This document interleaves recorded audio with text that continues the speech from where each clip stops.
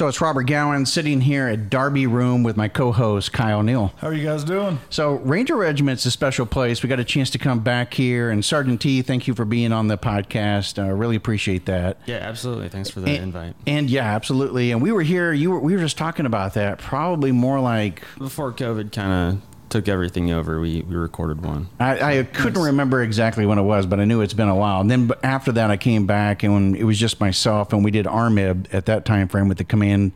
We actually did it in this room, in the Darby Room. So it's good to be back here. It's good to see you as well. Now you're in a more senior role, so that's kind of cool. Yeah, a little bit. So maybe let's start off with first talking a little bit about yourself, and because were you always in recruiting at regiment, or what was your prior life? Because with all those trinkets, there's no way in hell it was just always recruiting. Yeah, so if you listen to the last episode that we recorded, this will kind of be a little bit of recovering stuff we've talked about previously, but I came in the Army in 2011, went to infantry OSIT, airborne school, RASP. At the time, you went to airborne school first, so I went to RASP. And then from there, I was assigned to 3rd Ranger Battalion. I spent about 8.5 years at 3rd Ranger Battalion, all in Alpha Company. And I went from, rifleman through weapons squad leader, to include a little bit of acting platoon sergeant time in there. And then from there, I went out, and it was kind of like an initial broadening assignment, if you will, to do some recruiting. I was the Sand Hill liaison for the recruiting detachment, did all the recruiting at infantry OSIT and all that.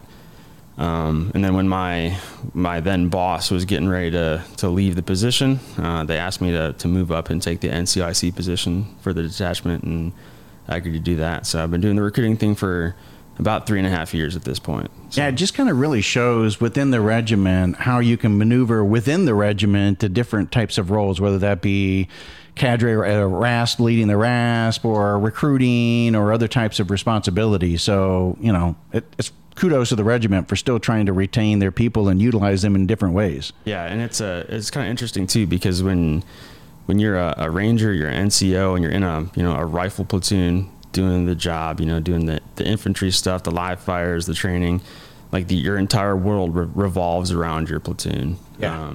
And as far as you're concerned, there's nothing outside of that matters. There's nothing else outside that there's nothing else available to even do. There's no other jobs. There's being a team leader. There's being a squad leader. That is it, And then I came up to the regimental staff, and then you realize that while the rifle platoon might be the most important element in the Ranger Regiment, right? It's the most important fighting element that we have. There's a lot of stuff to do in the Ranger Regiment to support rifle platoons and to support our readiness. So recruiting is part of that, and it's been a kind of a fun, interesting challenge the past couple of years.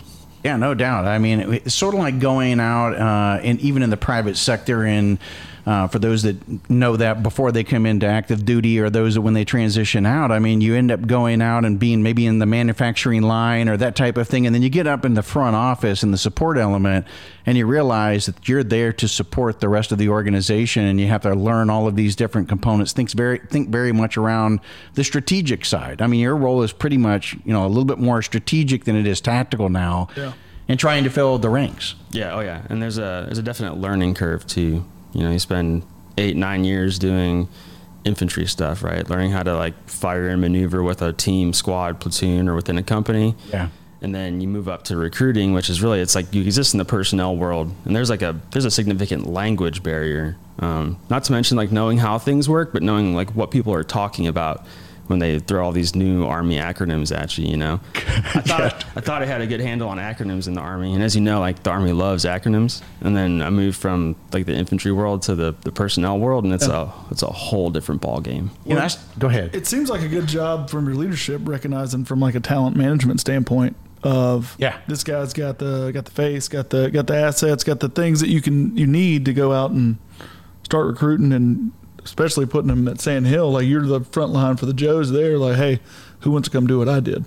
Yeah, that's huge. You can't just put anybody over there. Yeah, if I'm being completely honest too, when I agreed to do the job, I had no idea what it was. Yeah, I think I was going to go over and be RASP cadre, and then shortly before my final deployment with 3rd Battalion, the now RSM, who was my battalion CSM at the time, reached out through my company first sergeant and said, hey, the airborne liaison job is opening up.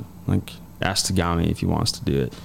And I heard the Sergeant Major Johnson was like, hey, he mentioned me by name with this specific job in mind. So I was like, yeah, I'll do it.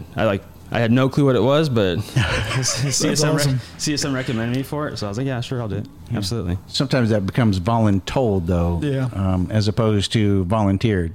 Yeah, I mean, it was definitely not a voluntold situation. I think if I had said no, they probably would have found somebody else. But I just kind of implicitly trusted that he was like looking out for the organization, looking out for me. And it's worked out. It's been great. That's awesome. No, it's a great story because, again, sometimes in big Army, it's more of a voluntold situation. I think around here, what you guys have been able to do in terms of finding the talent, and if they have weaknesses in some area, hey, they joined the regiment, they've already made it through RASP, they came in, and they're just not cutting it out there on the line. There may be other opportunities that you guys still try to retain that soldier because they're an outstanding soldier. Those types of things don't always happen in big Army. Yeah, absolutely. I mean, I think that if you're capable of getting into the Ranger Regiment, right, especially if you can get here and stay here for a few years, right, the Ranger Regiment itself is not for everybody, right? We're a selective organization. There's certain qualities that you kind of have to be successful here, but not everyone is the same. Not everybody's talents are the same. So while somebody might not be the perfect fit for job X, like there's this other thing, job Y, that they might actually be really good at. So from a talent management perspective, I think we do a pretty good job of that. Oh, you do a great job of that. So because of that, we're going to go into a lot more about the recruiting aspect. How do you get in? If you're on active duty still, how do you get in? And getting in meaning into the regiment meaning.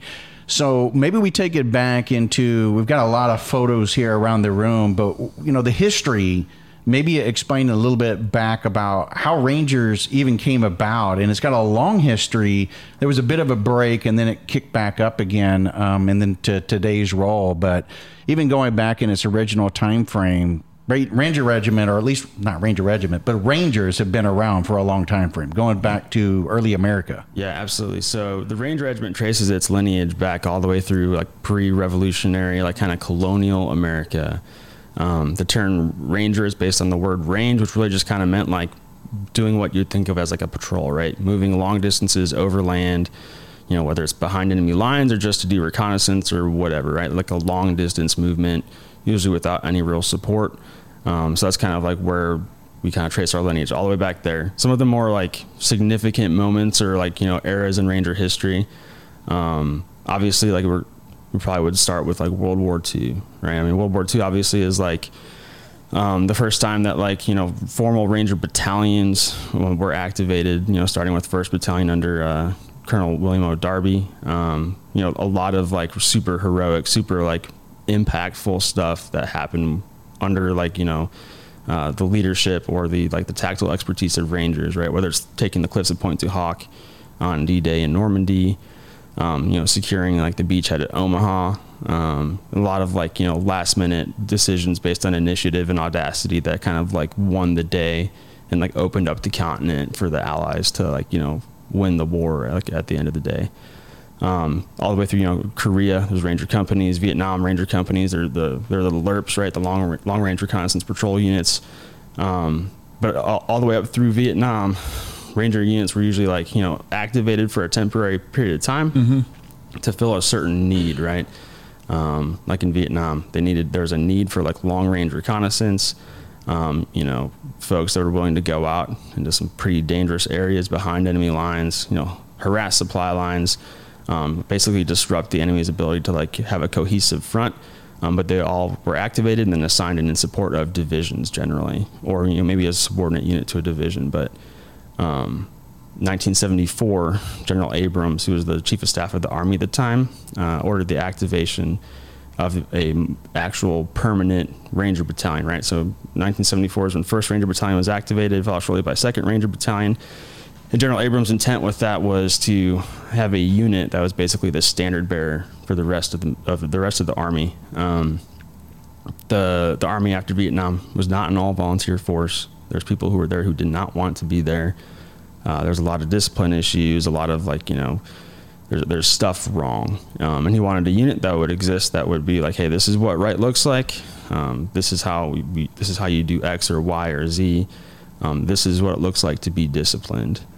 So since 74, we've existed, right? 1984 is when the regimental headquarters and then 3rd Ranger Battalion were activated, which kind of gets us to like the cohesive like regimental unit that we exist in as today. All Ranger lineage, back to the colonial era, was attributed to the Ranger Regiment. But since 1974, pretty much every time America's found herself overseas fighting somebody, the Ranger Regiment's been there for the most part, right? There's probably a few, exceptions, but Grenada in 1983. Panama. Yeah, Ranger Airfield Seizure, Panama in 89. Desert Storm, not as significantly involved, but there's a lot of tank battles going on, Desert Storm, stuff like that, and we don't have any tanks. Right. So it's a little harder to be like meaningfully involved there. Obviously, you got Gothic Serpent in 93 in Somalia. Obviously, it was kind of like a hallmark moment in Ranger history. Also, like significant for the Army as a whole because it kind of taught us a lot of stuff about modern combat in a way that like hadn't been learned yet. And we still reap the benefits of the lessons learned over that, 36, 48 hour period, like today. Then obviously Global War on Terrorism, October 19th, 2001, elements of 3rd Ranger Battalion conducted a combat jump into Objective Rhino in Afghanistan. It was arguably the first actual ground combat operation that took place in the war. And then since that date, Ranger Regiment's been deployed in support of either the Global War on Terrorism or counterterrorism operations across the globe. Yeah, incredible history, long history, like you're talking about. What's interesting also about this whole thing is that we just introduced a new intro music that's actually developed by someone who was part of the Ranger Regiment. Then after that, ended up going and becoming an operator with Delta. And started a band with a guy named Jason Everman, who was also a Ranger, went on to 10th Special Forces Group, but prior to that was in Nirvana and Soundgarden. They formed the band, and these guys rock out, go across all different parts of America, doing concerts and giving everything that they make back to the veteran community, the band Silence and Light. And so we wanted to showcase them with this being basically our first episode using this new intro music, and we couldn't think of a better fitting place. Yeah, that's awesome. Yeah, to kick the whole thing off. So cool. Shout out to those guys for allowing us to start using their music as our intro and everything. But now getting into that, so taking it from the historical aspect of it, people are always going to say, so what is the mission of the regiment? What is if you end up joining 75th Ranger Regiment, how is that different from Big Army, other than the discipline part of it and the things that you guys established for your long history? So the Ranger Regiment is tasked to plan and conduct joint special operations in support of U.S. policy and objectives, right? That's kind of like a fancy way of really saying like we specialize in a few like specific things. A good way to think about it is like offensive operations, right? So we're the nation's premier direct action raid force. So we have a lot of experience at it over the past 21 years fighting in Afghanistan, Iraq, Syria, wherever. We are extremely good at conducting a raid into enemy territory to capture or kill a high value target, capture enemy equipment, terrain, whatever. One of the other things that we do that's like one of our like kind of hallmarks is the joint forcible entry, right? So basically being able to seize an airfield, seize some piece of key terrain, and we do that for a variety of reasons, but it's one of the things that we can do, and we can probably do it better and faster than any other unit out there.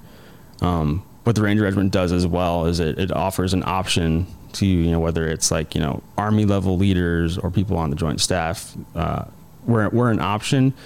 So being a special operations unit, we're kind of unique because we're organized as an infantry regiment made up of infantry battalions and companies and platoons. So we bring a lot of firepower to bear. Special Forces Operational Detachment Alpha, 12 to 14, Green Berets. They're going to work by with or through a partner force. They bring a lot of firepower to bear there, but maybe with a little bit less precision because your partner force might be a little bit of an unknown commodity in terms of like, how much restraint they have or, their actual tactical ability. A Ranger platoon, though, is a platoon, depending on like the day or the month or the year, 30 to 40 Rangers, highly trained, extremely precise, capable of exercising extreme restraint. So when the stakes are high, the need's great, it's politically sensitive. If you want something done and you want there to be not too much destruction on the periphery, like a ranger company or platoon is actually an extremely good option. Contrary to popular belief, we have the reputation in the special operations community of being just a sledgehammer, and you just throw it through a plate glass window and everything comes down with it. The death blossom. Yeah, exactly. Yeah. We have the reputation of we just destroy everything in our wake and everything that's burning when we leave. We can do that, absolutely. We'd be happy to. Yeah. But generally speaking, though, like we're extremely precise. Like awesome. we offer an option that presents less risk of collateral damage than most other options out there. So that's kind of what we do. It's a common question to hear too. Is like, is the Ranger Regiment an infantry unit or is it a special operations unit? The answer is yes. Yeah. Yeah, we're both at the same time equally. We do like if an infantry company or an infantry NCO from like a unit in the 82nd or the 101st or 10th Mountain came and looked at our training calendar for our training cycle, they would recognize 90+% of what we do. Right, we're doing fundamental like infantry training, battle drill live fires. Starting at maybe the team level squad platoon company. We're like it's nothing like super crazy, right? We have equipment and resources and assets that make what we do like a special operations, right? And then like the people that we work with and the missions that we're assigned, we have some specific capabilities that also like make us special operations as well. But by and large, like we're just extremely good at the fundamental like stuff about being infantrymen and doing infantry stuff. Let's go down to where units are within, the regiment. So you've already mentioned regimental headquarters here and 3rd Battalion, but then there's another element as well, and then they're across the other parts of the country. So maybe. Yeah, so here at Fort Moore, there's actually 3 Ranger battalions. So there's the 3rd Ranger Battalion is here. The Regimental Military Intelligence Battalion is also at Fort Moore, along with the Regimental Special Troops Battalion. The regimental headquarters is also here. 1st Ranger Battalion is at Hunter Army Airfield in Savannah, Georgia. And then 2nd Ranger Battalion is up at Joint Base Lewis McChord in Washington State, kind of like the Tacoma area. Mm-hmm. So if you're a Ranger, you're in one of those 3 places. Yeah, and so for those who are not familiar, Fort Moore is now the new name for Fort Benning. I had a lot of people comment about that. They're like, where is Fort Moore? Yeah. So that's the name change that recently occurred. Yeah, sometimes I see Fort Moore, and I'm like, where are they talking about? I've been here for over a decade, and it's been Fort Benning the entire time. So every once in a while I look at it, and I still don't recognize It's hard for both of us because we were here stationed at Fort Benning at different time frames, and it's the same thing. It's hard to drive into the post and see Fort Moore signs everywhere. And you feel like you're in a different location. It's like, Fort Benning's somewhere else. This is now, this is Fort Moore. So we ran through all the different elements and stuff. So you mentioned a few, though. You mentioned the STB. You mentioned RMIB.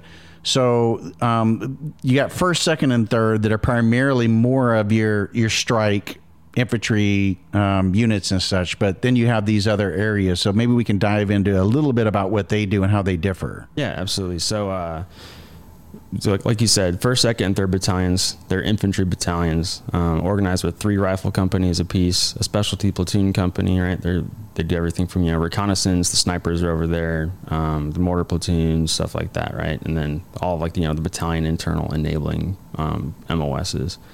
The Special Troops Battalion, that's where we have our selection and training company. So they run our selection programs, so RASP 1, RASP 2. They also run our pre-ranger program, which is Small Unit Ranger Tactics, or CERT. RSTB also has our reconnaissance company. They specialize in special reconnaissance and some other kind of like secretive, they do some cool guy stuff. It's a unit within the Ranger Regiment that they just have like a pretty like specific niche, like highly technical skill set. And then the Intel Battalion, again, also here at Fort Moore. There's a MICO over there, right? So Intel company. We have a UAS platoon, right? And they fly all manner of UAS, Army, and soft peculiar. And they have SEMA, which is a cyber electromagnetic activities company. So it's going to be like your electronic warfare, cyber, TSD, like stuff like that. What the Intel Battalion does for us is it allows us to like have a far more robust like intelligence infrastructure, like regimentally, but then they're also able to support an infantry or a rifle battalion, whether that's forward, or from the rear here. So it gives us a lot more options in terms of like intelligence.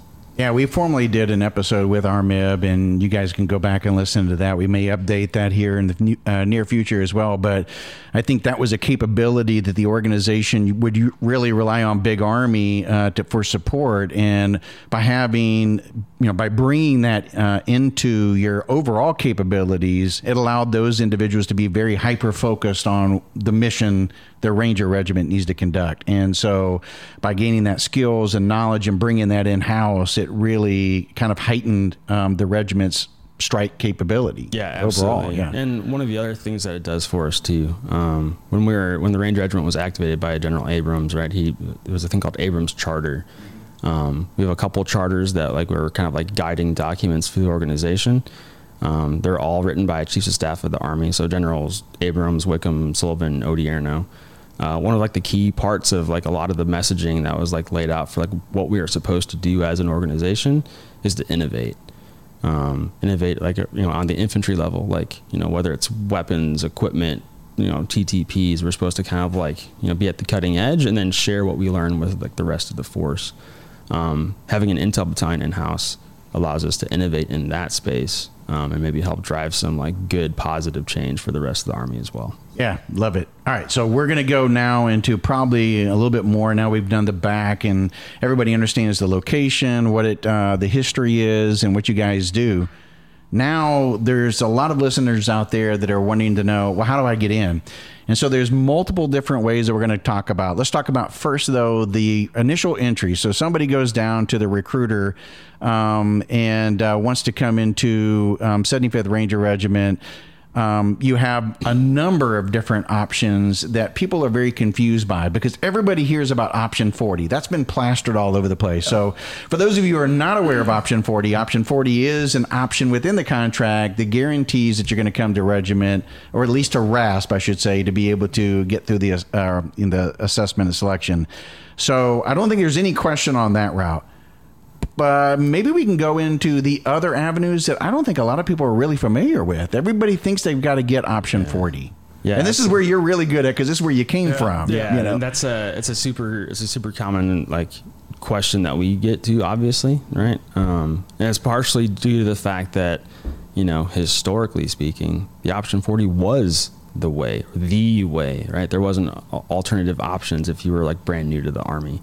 So we have a lot of like, Ranger alumni out there telling, their friends, their sons, daughters, nieces, nephews, whoever, like, hey, like, you better get an option 40, you better get it in writing, or you walk out of that recruiting station. Yes.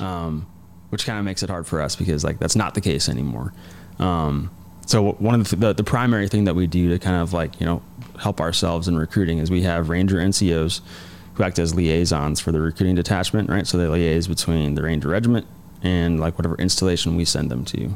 We have them, there's one here, again, like I said, that's my previous job, over on Sand Hill. So it's infantry OSIT, and then he also covers airborne school. So he's out there recruiting out of OSIT and airborne school.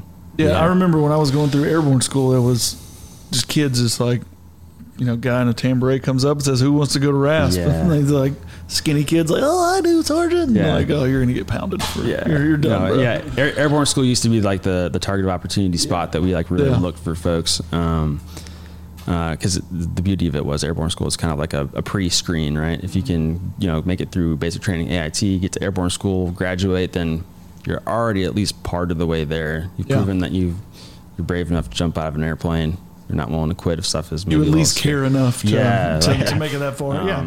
But we so Fort Moore here, one liaison. We have two of them at Fort Gordon. They're both actually communicators, and they work up at like the Signal and Cyber AIT location up at Fort Gordon. So again, through all of like the 25 series and then like the 17 Echo and Whiskey, or Echo and Charlie, not Whiskey.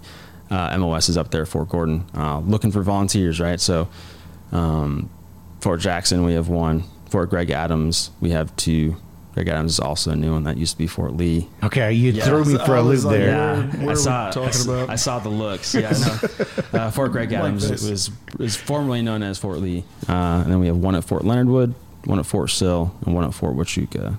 So effectively, if you are enlisting in the Army, an MOS that we have in the Ranger Regiment, There's a liaison there for you. There's a liaison that's going to be at your AIT location. And if you don't get an Option 40 contract, either because you didn't know about it, and you just wanted to be in the Army and be an intel specialist, or because one wasn't available, or whatever, if you enlist in the Army and show up at AIT, if you are qualified, right, meaning that you have the requisite GT score, we do offer waivers for GT on a case-by-case basis. So 105 GT, correct? 105 GT requirement. Yeah.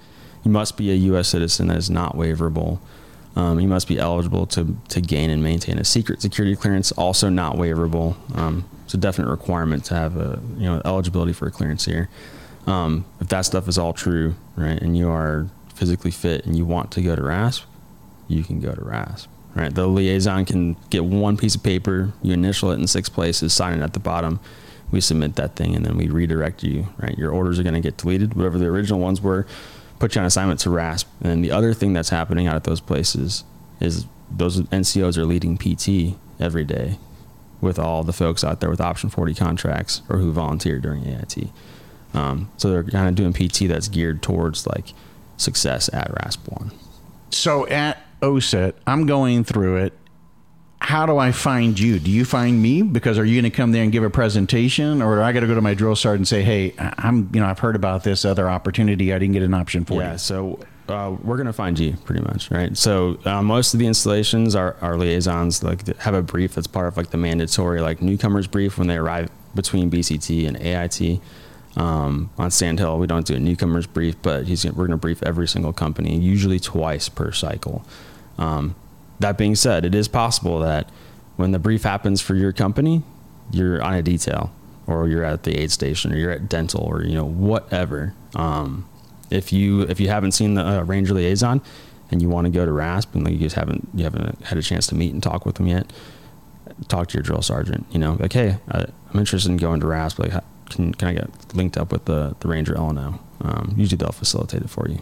So, okay, covering back, Option 40, I go down to MEPS with my recruiter, find out Option 40 is not available. No sweat. If I can at least get an airborne contract, I know I'm going to meet you probably at OSET and airborne.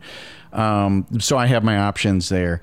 If I go into one of the MOSs and I end up at OSET, I'm going to see you once, maybe twice throughout my time period, going through the basic and advanced individual training that's called one station unit training for those MOSs that call it OSET. So I have that opportunity as well. So you've given them many opportunities to say no, plenty of opportunities to say yes. Yeah, absolutely. Yeah. And what we find too is that the folks that do like volunteer during OSET, during AIT, I think it may be partially like an expectation management thing, right? The civilian that enlists with an Option 40 contract, a lot of them have done all their research. They know exactly what they're getting into, and they show up prepared and ready to go. A lot of them, though, I think either the recruiter is like, hey, there's also, if you want to be infantry, there's also this like Option 40 thing that's available. They're like, yeah, that sounds cool, and then they realize that like they're maybe in a little over their heads, and success rate for the Option 40 contract is not great, right? I mean, it's not for everybody.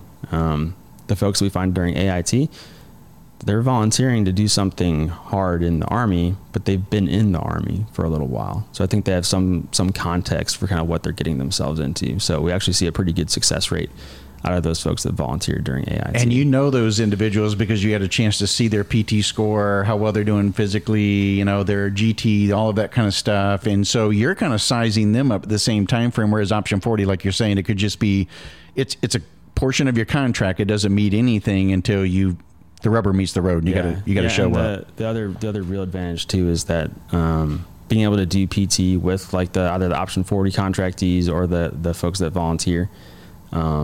We can do PT. We got some pretty nice PT equipment out of all those installations. And we're going to do some stuff that's not like it's all like super safe, vetted. We have programs built by our civilian trainers down at our, Human Performance Center and stuff. But, we have like some rogue worms, and we have, sandbags and some kettlebells, and we're going to do some PT that's like physically uncomfortable, right? Because that's going to make it so that when you get to RASP 1, the shock to your system doing stuff that's very physically uncomfortable is maybe like tempered a little bit because you've done a little bit leading into it. The other thing that I don't want to fail to mention too, if you say you want to be an infantryman and you want to be a Ranger, There's no option 40 contract available for you. So you just decide you're going to enlist anyways and volunteer with our LNO at Sand Hill. When you volunteer on Sand Hill, you go to RASP. If you're selected at RASP, you qualify for the option 40 bonus that was available to you at the time of your enlistment. That's an important takeaway. Yeah, based on your MOS. So it's not a ton of money. The maximum dollar value for an option 40 bonus is $20,000, and then there's tiered down to 10K and 5K. But if there's a bonus available for your MOS for an option 40 contract, even if you volunteer, we can get that bonus released to you if you're selected. That's an important takeaway, I think, primarily for those uncles and former Rangers and everything else who were saying, no, you got to go option 40 because you're going to miss out on the bonus. You just settled that. No, still there. Yeah, the money's there, right? If the money is like the primary concern, which in my experience, like the money's honestly not like the really important part to most people. You know, I think generally people that want to be Rangers, like an extra 10K, like cool. It's great. Obviously, like nobody's going to pass up on $10,000, but generally people want to be here because of what we talked about before, right? The legacy of this place, right? You can come and be a part of an organization that, you know, had a pretty significant hand in, like, you know, beating the Nazis in World War II and, you know, doing some crazy, hard, heroic stuff during Vietnam. You know, like it's just a cool unit to be a part of to begin with. And I think most people that come here, it's more for those sort of reasons than a little extra cash in their pocket. So let's jump off of the regular Joe and go into maybe a couple of different areas. And that's before we get into RASP, because I want to get into RASP and kind of cover that a little bit.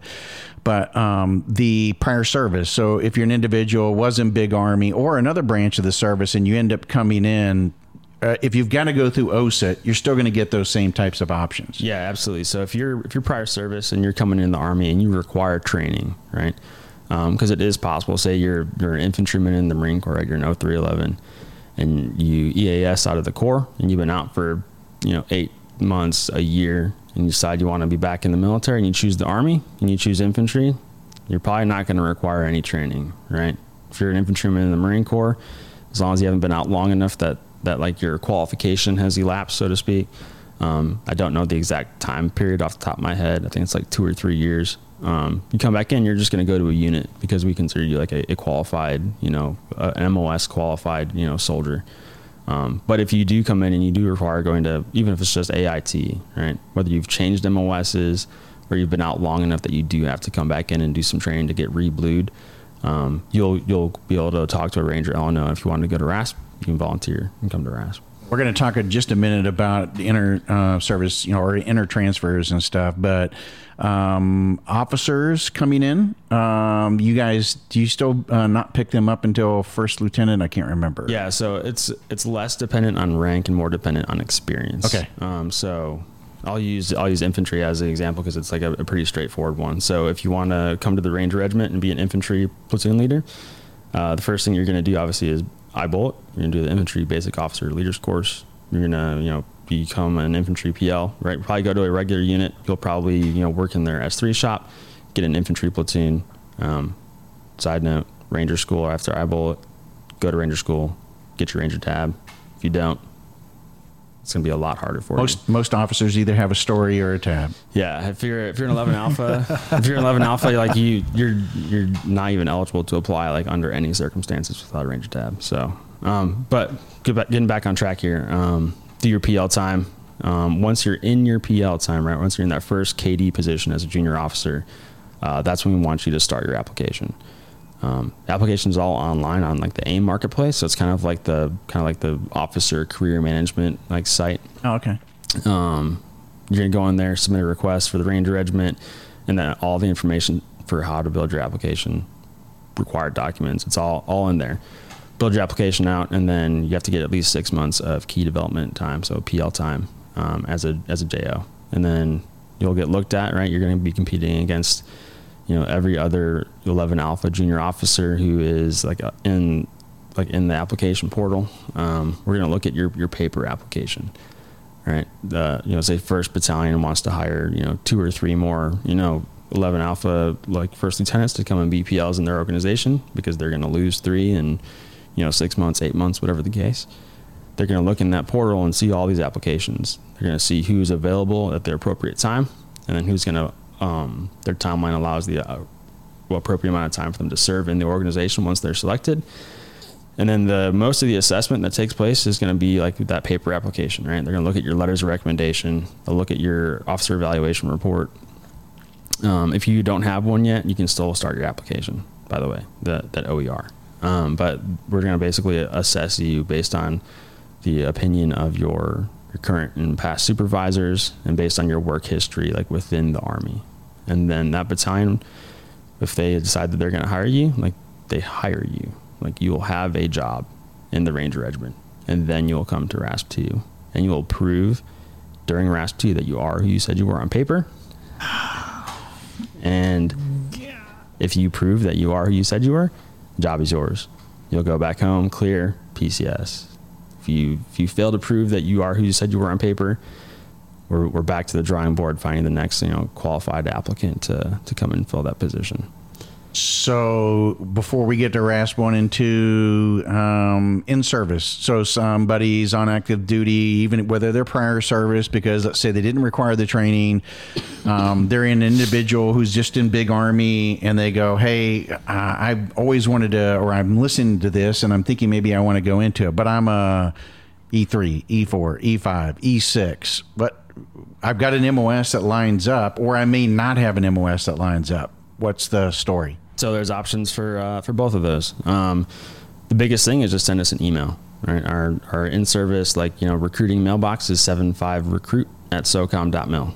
Not too complicated, but send us an email there with just kind of a brief synopsis of like kind of who you are. Good practice is on that first email. Send us your soldier talent profile, which is the new ERB. Send us one of those things. Send us a PT card, and if you're an NCO, send us your NCOERs. We'll look at it, screen it to make sure that you're like actually qualified to be in the organization, and then based on your MOS, we'll let like the senior enlisted leader in like that career management field take a look at your screening documents, and then we'll send you an application, complete that thing, return it to us, and we'll get you a date to come and attend RASP.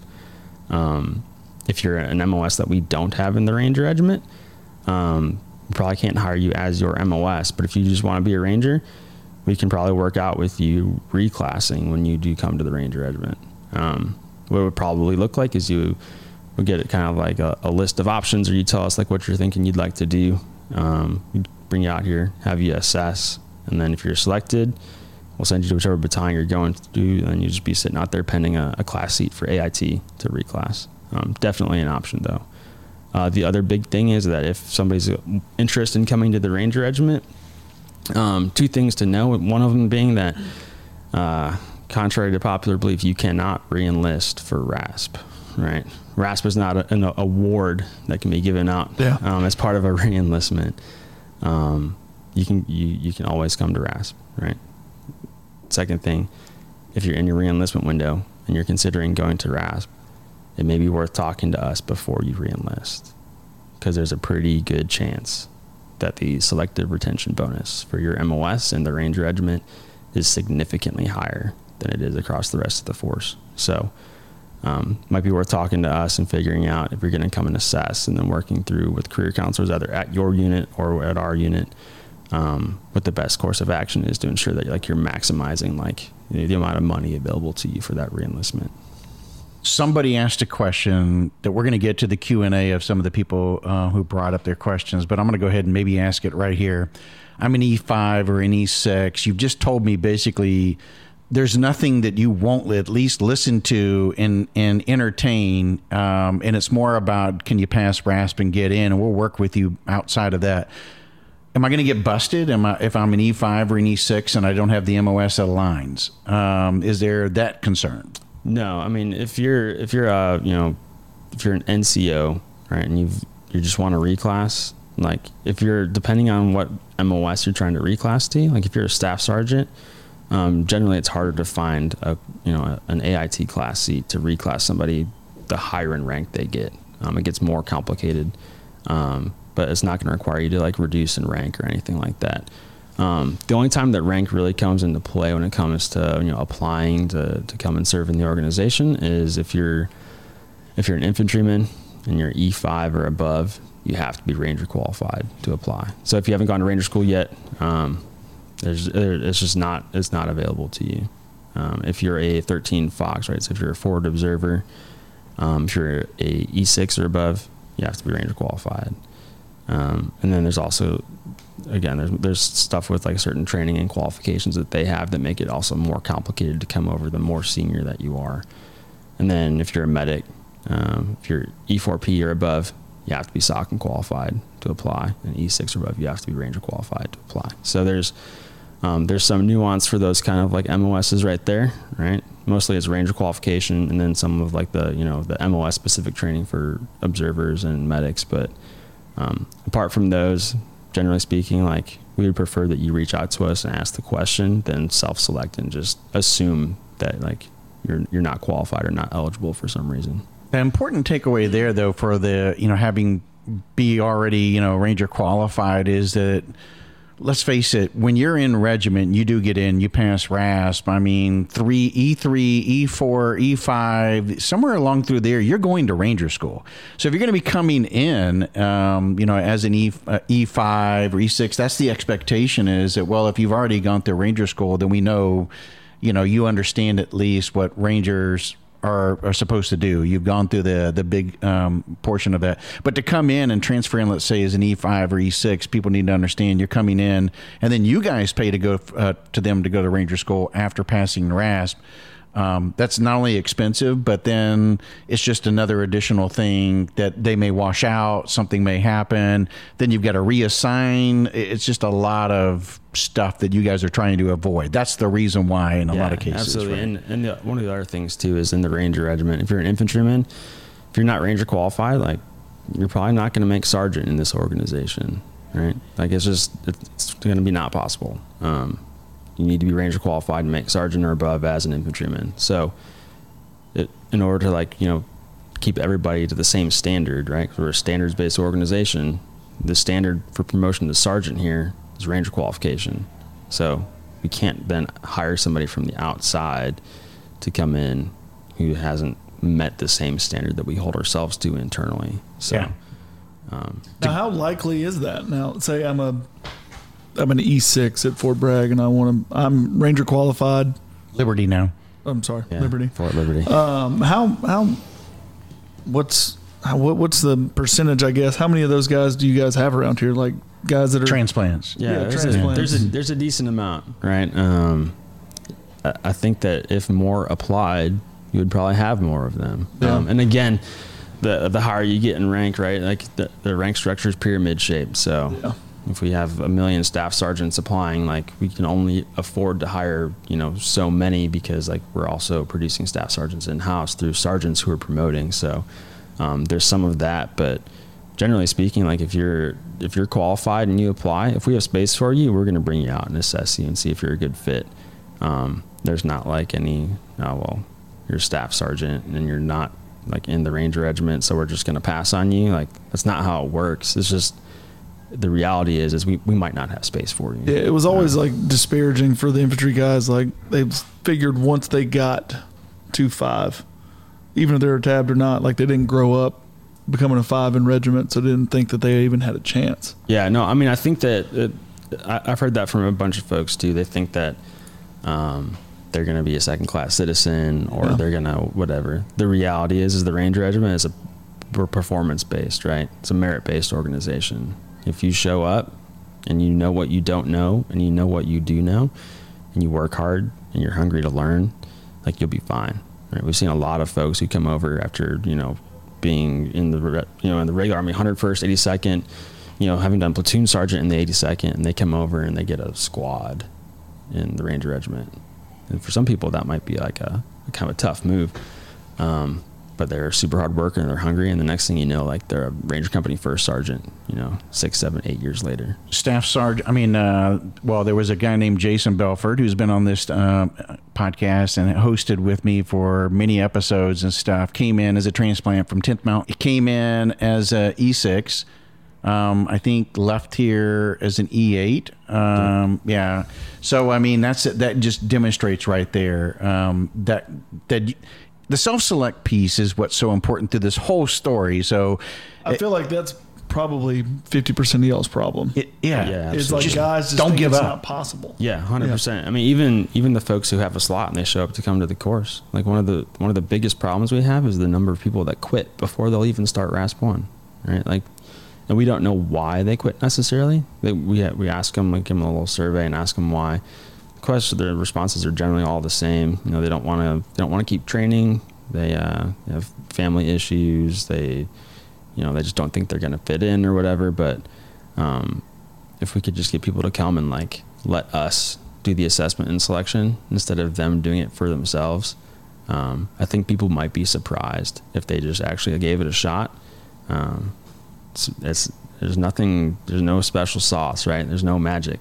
Hard work, discipline, 90% regular Army infantry tactics. Yeah, and just don't quit. You know, like that's it. Like, I mean, like I said, obviously it's not for everybody, but I think of all, like, you know, the thousands and thousands of people that have quit the program before even trying over the past few years. Like, if they all came and actually gave it a shot, I think a lot of them would be surprised at the outcome. Yeah. Let me go back.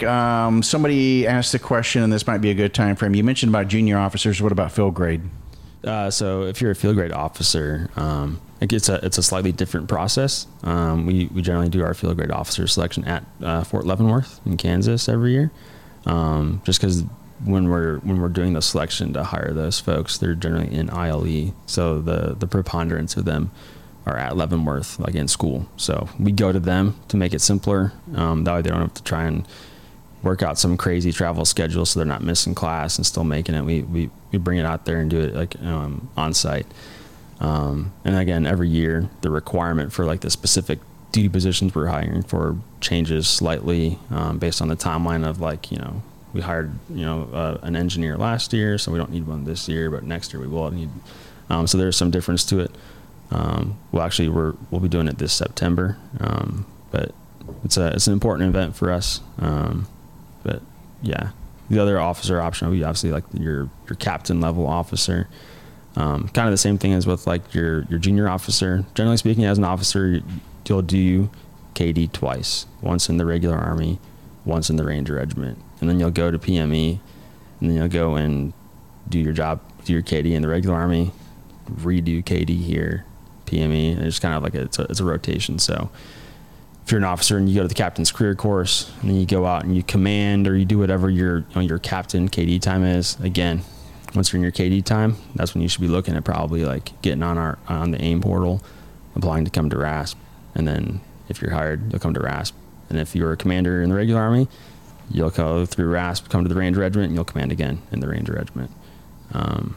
So it's a slightly different process than for the enlisted side, partially due to the fact that officer timelines are like, there's some pretty strict backstops, right? Whether it's the captain's career course or ILE, like they have very specific time windows when they're available to do their job in the regular Army, do their job with us, and then depending on where they are in their career, broadening, and then back to PME so they can keep moving. So, yeah. What about warrant officers?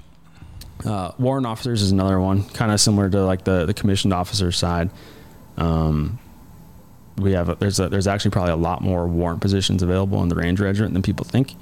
Everything from, you know, Intel, FA, you know, maintenance. We had a bunch of them. But same kind of idea. Warrant officers have probably a little bit more flexible of a timeline than an actual commissioned officer does in terms of how long they can stay here. Application process is identical, down to doing it on AIM. They reach out to us, you know, tell us kind of who they are, what they want to do, and if they have questions, they can hit us up and ask. But really, just get on AIM, apply, bring you out here to assess, and then if you're selected, you'll go out and get to work. Now we get to talk about the fun part. So RASP 1, RASP 2. So I've made it through all the qualifications. I haven't self-selected at this point because this is where I really want to be. And now there's two different categories based on your status of how you're coming into the regiment. So maybe first talk about the differences as to why you call it RASP 1 versus RASP 2, and then we'll talk about the differences in terms of are there any differences in what they learn coming into the regiment? So I think that the best way to kind of explain the difference in like why there are two different programs, right? It's really based on we have a bunch of questions we want answered about candidates. for somebody who's a staff sergeant or above, who's the population that would be going to RASP 2, we can get the answers to those questions from, whether it's annual evaluations, letters of recommendation, AERs, like their actual academic reports from Army courses and stuff. We can answer a lot of those questions on paper. For somebody who's like brand new, straight out of basic training, the only way we can answer those questions is by like doing it ourselves. So we're RASP 2, right? 3-week course, staff sergeant and above. You're going to come over with some work experience, right? You'll have a body of work that we can use to review and vet you before you even come to make hiring decisions against. You're going to come and you're going to do all of the regimental like physical fitness standards. So RFT, right now we're using an ACFT based RFT, which is a change. It's going to be 41 hand release push-ups in 2 minutes, a 2-minute and 35-second plank, 5-mile run in 40 minutes or less, and 6 chin-ups. So it's black and white, go, no go, PT standard. Like you got it or you don't. 12-mile road march, 35-pound ruck dry, add water, chest rack, helmet, weapon, and then do it in 3 hours or less. All right. RPAT, swim assessment. You're hitting every regimental PT standard that's out there. You're going to do some training. You'll be in the field for a period of time where we're going to evaluate your teamwork ability and your leadership ability and some stuff like that.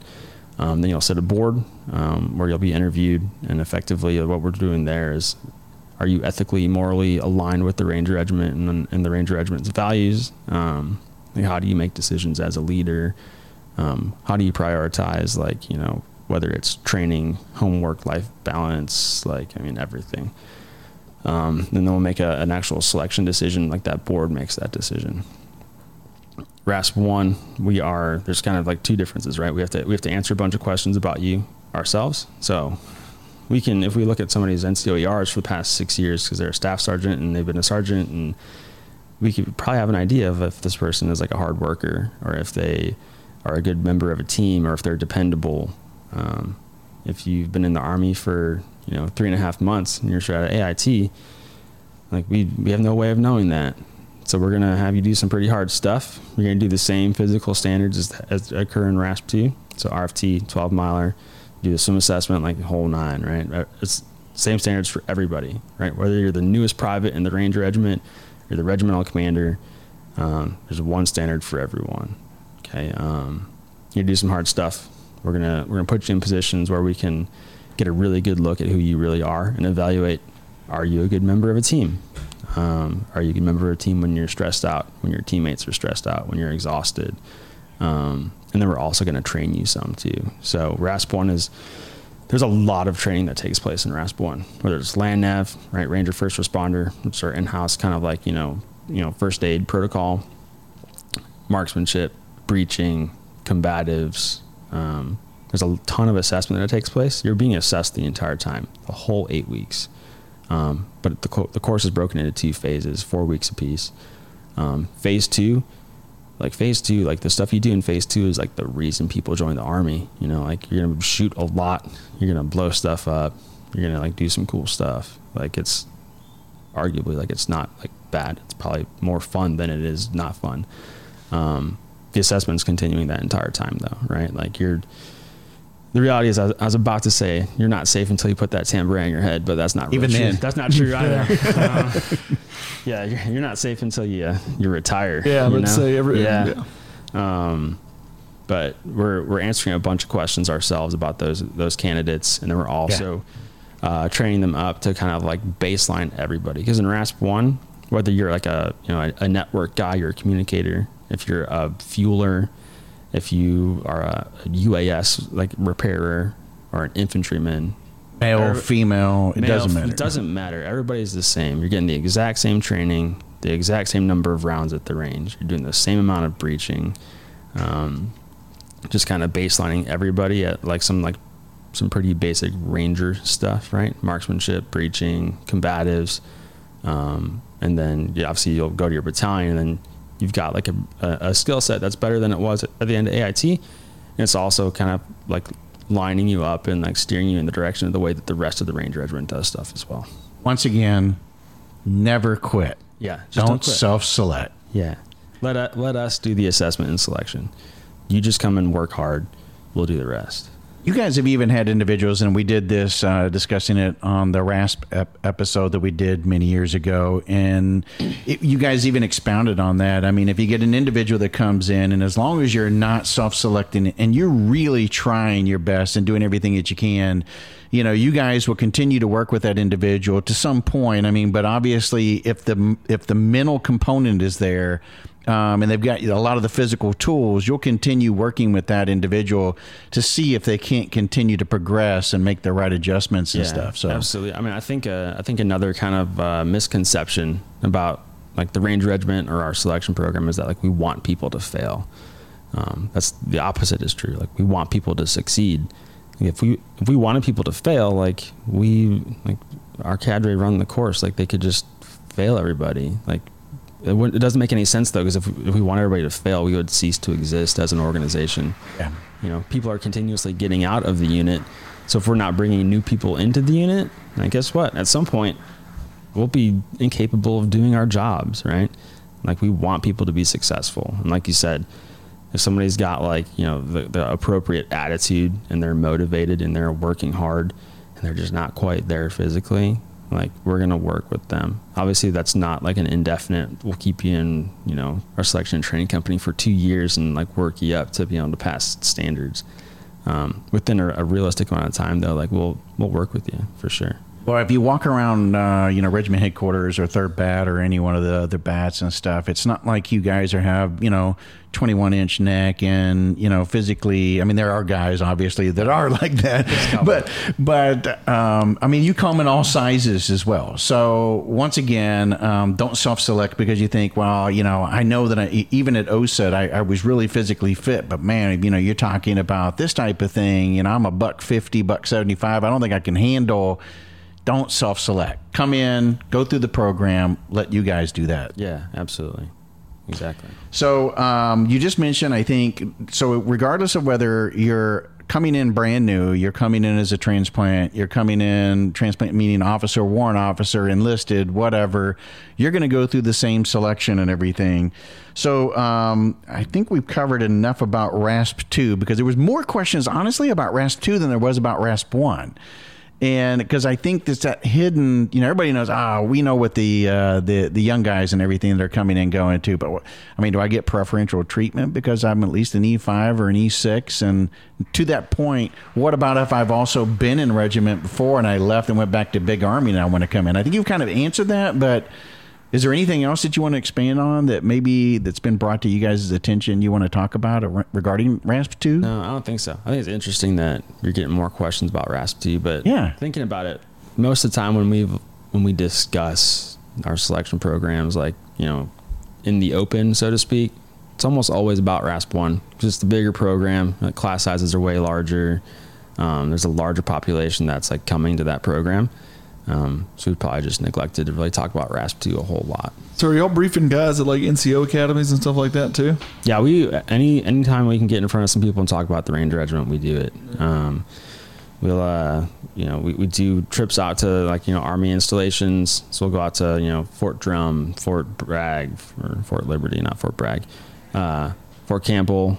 You know, wherever we're at, we're going to try and get somebody out there, you know, do a couple briefs like at like the brigade or battalion or lower level, NCO academy. Like one of the big things we like to do too is like every Ranger is a recruiter. So regardless of who you are, if you're in the Ranger Regiment and you're going to ALC, like you should be ready to talk to people about coming to, you know, assess and select for the Ranger Regiment, right? You shouldn't be like looking down on guys. You should be looking out to guys and seeing like if they can help. You know what I mean? It's like every Ranger should be looking for like the guy that could come and replace them potentially. I figured WLC would be a hot spot for y'all because y'all be catching junior soldiers as they're coming up to be leaders.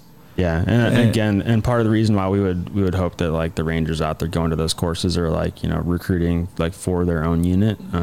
Like we would love to get to every WLC in the Army, but we just don't have like the manpower to like be everywhere all the time. But hopefully the Rangers out there being good ambassadors for the organization. Now we could probably spend a whole nother half hour just on this next question, but yeah, I think you were the one that answered it the best the last time I asked it. What is a Ranger? Because people want to know the difference between Ranger School and Ranger Regiment. So what is, maybe explain the differences there. So the difference between Ranger School and the Ranger Regiment is it's simple, but it's complicated. It's complicated by the fact that people say Ranger, and they think everything is the same. The word Ranger, it's on the tab. It's all encompassing, right? So yeah, it's on the tab. It's on the scroll as well. So one of the things that the people in the Ranger Regiment will say sometimes is that the tab is a school and the scroll is a way of life. So the Ranger tab is a special skill tab that you earn when you graduate from the U.S. Army's Ranger School, right? It's the premier leadership school in the Army, probably in the U.S. military. And then if we just keep going with that, probably in the world, right? It's an extremely good school. I don't think anybody would say that it's like a not worthwhile experience. You're going to be super tired. You're going to be super hungry. You're going to have to lead people who are also like that. It's difficult, worthwhile thing though. Ranger School is a school run by the infantry school here on Fort Moore. It's a TRADOC school. Anybody can go, right? Anybody in the Army, any branch of service of the U.S. military, foreign military sends students.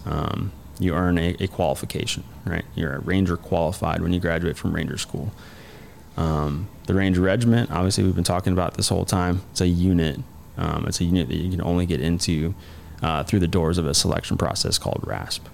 So big difference there. Thank you for explaining that, because it comes up often about, well, what's the difference? And, and then of course it doesn't help when you have, uncles and everybody who may refer to themselves as Rangers, but they were Ranger tabbed. And so then it adds to the confusion of somebody who's entering the service about what's the difference. And, and you can only imagine. There's always arguments about somebody who's been to Ranger School and they call themselves a Ranger, somebody else calls them a Ranger. And, people will be like, oh, if you haven't been in the Ranger Regiment, you're not a Ranger.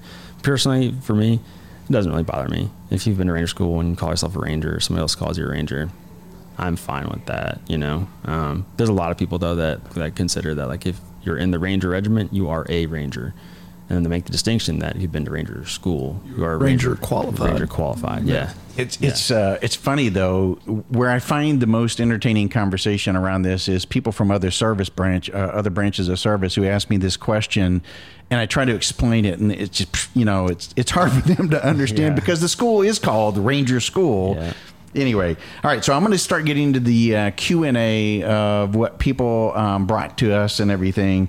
So we're just going to kind of shotgun down through there. So can I volunteer for RASP while currently on rotation in Europe? I think you really answered that question already, right? Yeah, it doesn't matter where you are. You can always apply. Yeah, absolutely. The big thing is if you are either deployed, to Europe, or you're, doing a tour in Korea or wherever, right? If you're overseas somewhere, there's going to be some rules that we can't necessarily get around in terms of like bringing you home early. They have like a DEROS date that they have to meet before they can go. Yeah. So we prefer like just email us, right? 75recruit@socom.mil. Email us. We'll talk you through like the kind of like the process and the timing of everything, because it gets complicated when you're in Europe and maybe like you're coming home straight into a PCS. We want to make sure that we talk to you soon enough that we can work with your branch to ensure that like we can get you assessed before you get sucked into an assignment that we can't get you out of, and now you're waiting another 12 months until you can apply. So somebody asked, is there a need right now for 12 Bravos? And I guess it's because they applied and there wasn't. What's your answer? Let's just not even say 12 Bravos. Any one of the list of MOSs, an individual wants to apply. Maybe they weren't selected for whatever reason, or it could have been just there wasn't enough slots available at the moment. What's your answer back? Yeah, so if you reach out and you're told that like we were unable to extend you an application at this time, most of the time, especially if you're in MOS that we don't have a ton of authorized positions for, it's probably simply that we genuinely don't have like a position available for you to fill. We're not authorized a whole ton of 12 Bravos. So, I think we're probably full, maybe even more than full at 12 Bravo. So regardless of the MOS, if you reach out and we're gonna be like, hey, sorry, like we can't extend your application, no available positions. If you want to be a Ranger, then that means like 6 months from now, you're going to do it again. Email us again, a year from now, email us again, because like manning situation's always changing, just like every unit in the Army. People are promoting up out of position. People are getting out of the Army. So reach back out to us, because the next time you do, you might be like, yep, here's an application, let us know when you can come and go to our selection course. Cool. Okay, so we already asked the question about the demotions for anybody who's coming off already in active duty enlisted coming in. But what's the path? Do they typically, somebody asked the question, do you guys, because they're coming in from big Army, do you put them in an S shop for a period of time? Do you, before introducing them to a line unit? I think you kind of addressed that in that, like, let's say you're a squad leader, you probably will come back into being maybe a team leader or to earn that right to be a squad leader or something of that nature. But you're not putting them like in an S shop or doing something off the, mowing the grass or doing anything crazy. No, I mean, in my experience, generally you're going to come in and then based on your pay grade, we're going to expect you to, if you're not exactly ready right now, we're going to expect you to like work and be ready to take a position that's like, commensurate with your rank pretty quickly. So if you come over so I'll use infantry, again, easy example. You come over as a sergeant infantryman. The expectation is that you're going to be able to fill a team leader position in the Ranger Regiment pretty quickly. Right? It's going to take some work. There's a learning curve. A lot of times what you'll see happen is instead of just like throwing somebody to the wolves who came from like an outside organization, we'll match that individual up with another team leader. And they'll kind of do like a left seat, right seat, like shadow for like a few weeks or for a major training event. Cause it's a good way to learn, right? Get kind of caught up, get some experience, see how things are done, see how somebody who's doing the job right now successfully does it. Instead of just like, all right, here you are, congrats, here's your team. Don't screw it up. Hey, here, we want you to be successful and this guy's good. So you're going to hang out, you're going to train together, you're going to watch him lead his team, and then, down the road, you'll get yours. So somebody asked this question. I'm going to go ahead and kind of read it the way it was asked. I'm a staff sergeant coming in. Do I get preferential treatment at RASP 2? You're as a staff sergeant? Yeah. No, I mean, like nobody gets preferential treatment at RASP. If you go to RASP and you you act like you deserve preferential treatment, you might get different treatment, but it's not going to be preferential. The reality is that especially at RASP 2, like we're expecting people to be there who are mature, and like nobody's going to be like really screaming at anybody. Like you're going to be given instructions, expected to follow those instructions, and like that's kind of the end of it. But yeah, no preferential treatment. Like, I mean, were they really expecting you to say something different? If you're coming in as a staff sergeant, come on, and we're going to go ahead and give you the tan beret. Yeah. Work starts at 9:30. You guys are out of here by 15. Unless maybe they're thinking that they're going to like be treated like worse because they're coming in as a staff sergeant. Maybe I don't know. No, they wanted preferential treatment. Was the No, I don't know. I don't really. Nope. Okay, so last question. Evidently, there's been rumors out there that the regiment is not necessarily hurting for guys at the moment. I thought the word hurting was kind of interesting because I don't know that you guys are ever really hurting. It's more about, it's a selection process again. So you're trying to select the best of the best. So how would you answer that about currently right now where you guys stand, and is there a greater push? And so I think maybe what people are asking that question around is, what's my chances? That's how I hear it. What are my odds of being able to even be considered to go to RASP? Yeah, I would say, if you want to go to RASP, reach out to us and apply, right? Because a lot of people want to talk about it, but talking about it's one thing, doing it's another. So send us an email. Let's do it. Second thing would be, regardless of if the Ranger Regiment was manned at 100% strength or 30% strength, our standards are our standards. So it doesn't matter, right? If we're hurting for people or we're not hurting for people, you're going to show up and perform. Your performance will be evaluated by some pretty professional cadre who are pretty well trained to like do their jobs. And if your performance is up to standard, you will be selected.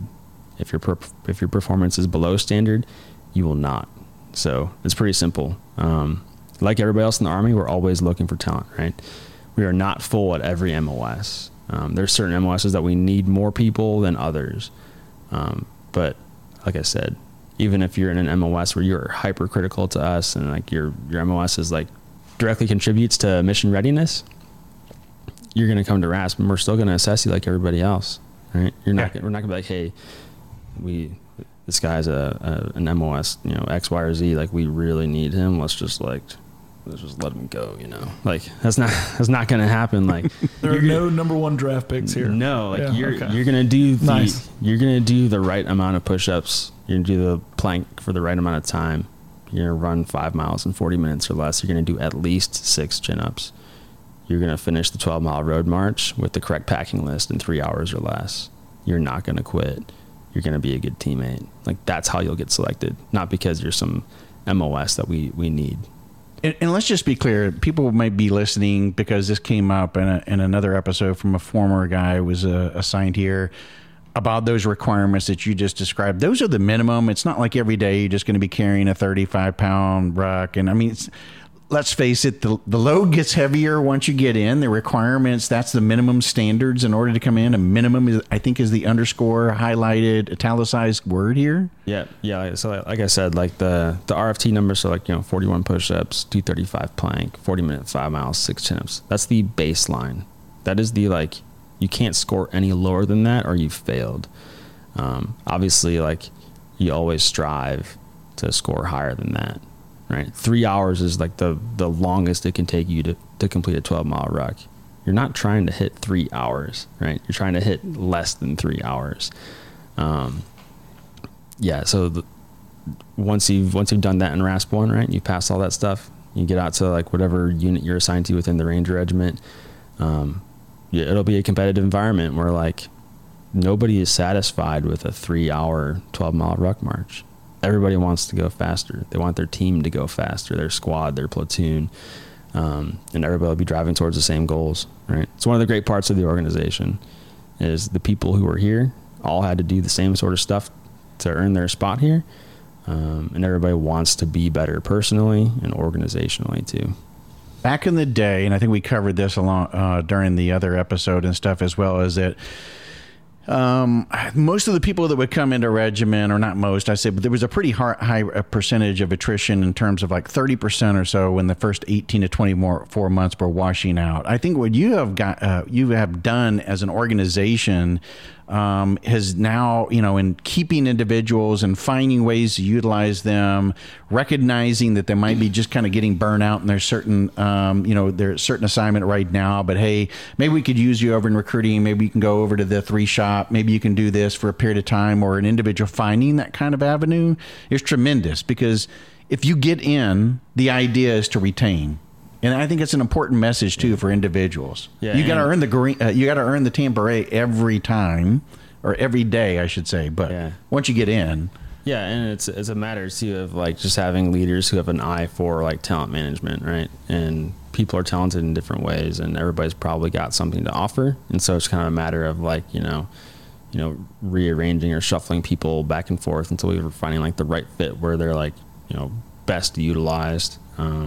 And then also trying to ensure that we're protecting folks' career advancement too.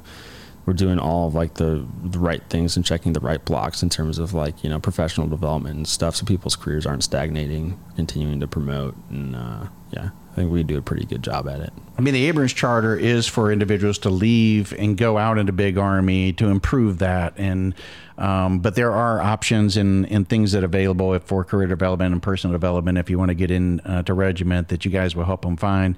Okay, so I'm going to do a quick recap, but if there's something else that we still want to talk about, let me know. But for those that were listening, you've heard about the history of the regiment, or at least as far as Rangers within the Army. From that, you look at the various different avenues that you can come in, whether you're coming off the streets, you're coming prior service, you're already on active duty, whether you're enlisted, you're officer, warrant officer. Everybody goes through the same type of assessment. It doesn't matter whether it's called RASP 1 or RASP 2. You basically just break those up based on their experience level and those types of things, but it's one standard for everybody that comes in. Then once you get into the unit, you just got to earn the right to wear the beret every day and keep holding that standard all times. It's not like it's done once you get in. So I think that kind of really summarizes it. If there's something else that we're forgetting here, please let me know. No, I think that's a great summary. You listing it all off made it seem like we talked about a lot of stuff, and it doesn't feel like that. Yeah, no, we really did. And we covered a lot of different things. And I'm sure if you guys are listening to the episode and you have future questions that come out of this, you can obviously reach out to us, put a comment within one of our social media pages, or reach out to 75th Rangers at, is it 70th Ranger? Or so the email. The email is 75recruit@socom.mil. Thank you. Yep. 75recruit@socom.mil. Yep. All right. And website? So because you guys have a website as well, right? Where they can. Website is 75thrangerregiment.org. You can also find us on a lot of like the Army's websites, right? Like the Fort Moore website, Go Army Soft. You can find us on there. You can find us on Instagram at 75th_Ranger_recruiting, 75th Ranger Regiment on YouTube and Facebook as well. Pretty much, if you type in 75th on social media, especially Instagram, you're going to see a lot of the ones that you just mentioned, Fort Huachuca, SIL, all of those things start popping up. And those are all the liaisons that you were describing. You can reach out, contact them through social media or directly to the recruiting page or contact via email. In other words, there's no excuse. If you're interested in getting your questions answered and everything, there's all kinds of different avenues. And once again, don't ever quit. Don't ever self-select. Go all the way. And if this is truly where your heart's at, you'll end up here at some point, right? Yeah, absolutely. Well, thank you again so much, Sergeant T, for joining us on the podcast, man, and telling us our listeners and everything about the program and what they can expect. And obviously, we're going to be doing continuous shows here with some round robin on low density MOSs, and then we're going to get the regimental sergeant major, which is going to be quite a treat as well. But for you, we really appreciate you coming in and sharing more about the recruiting aspects and what they can do. And I hope to see you again in the future. Yeah, likewise. Thanks for having me, guys.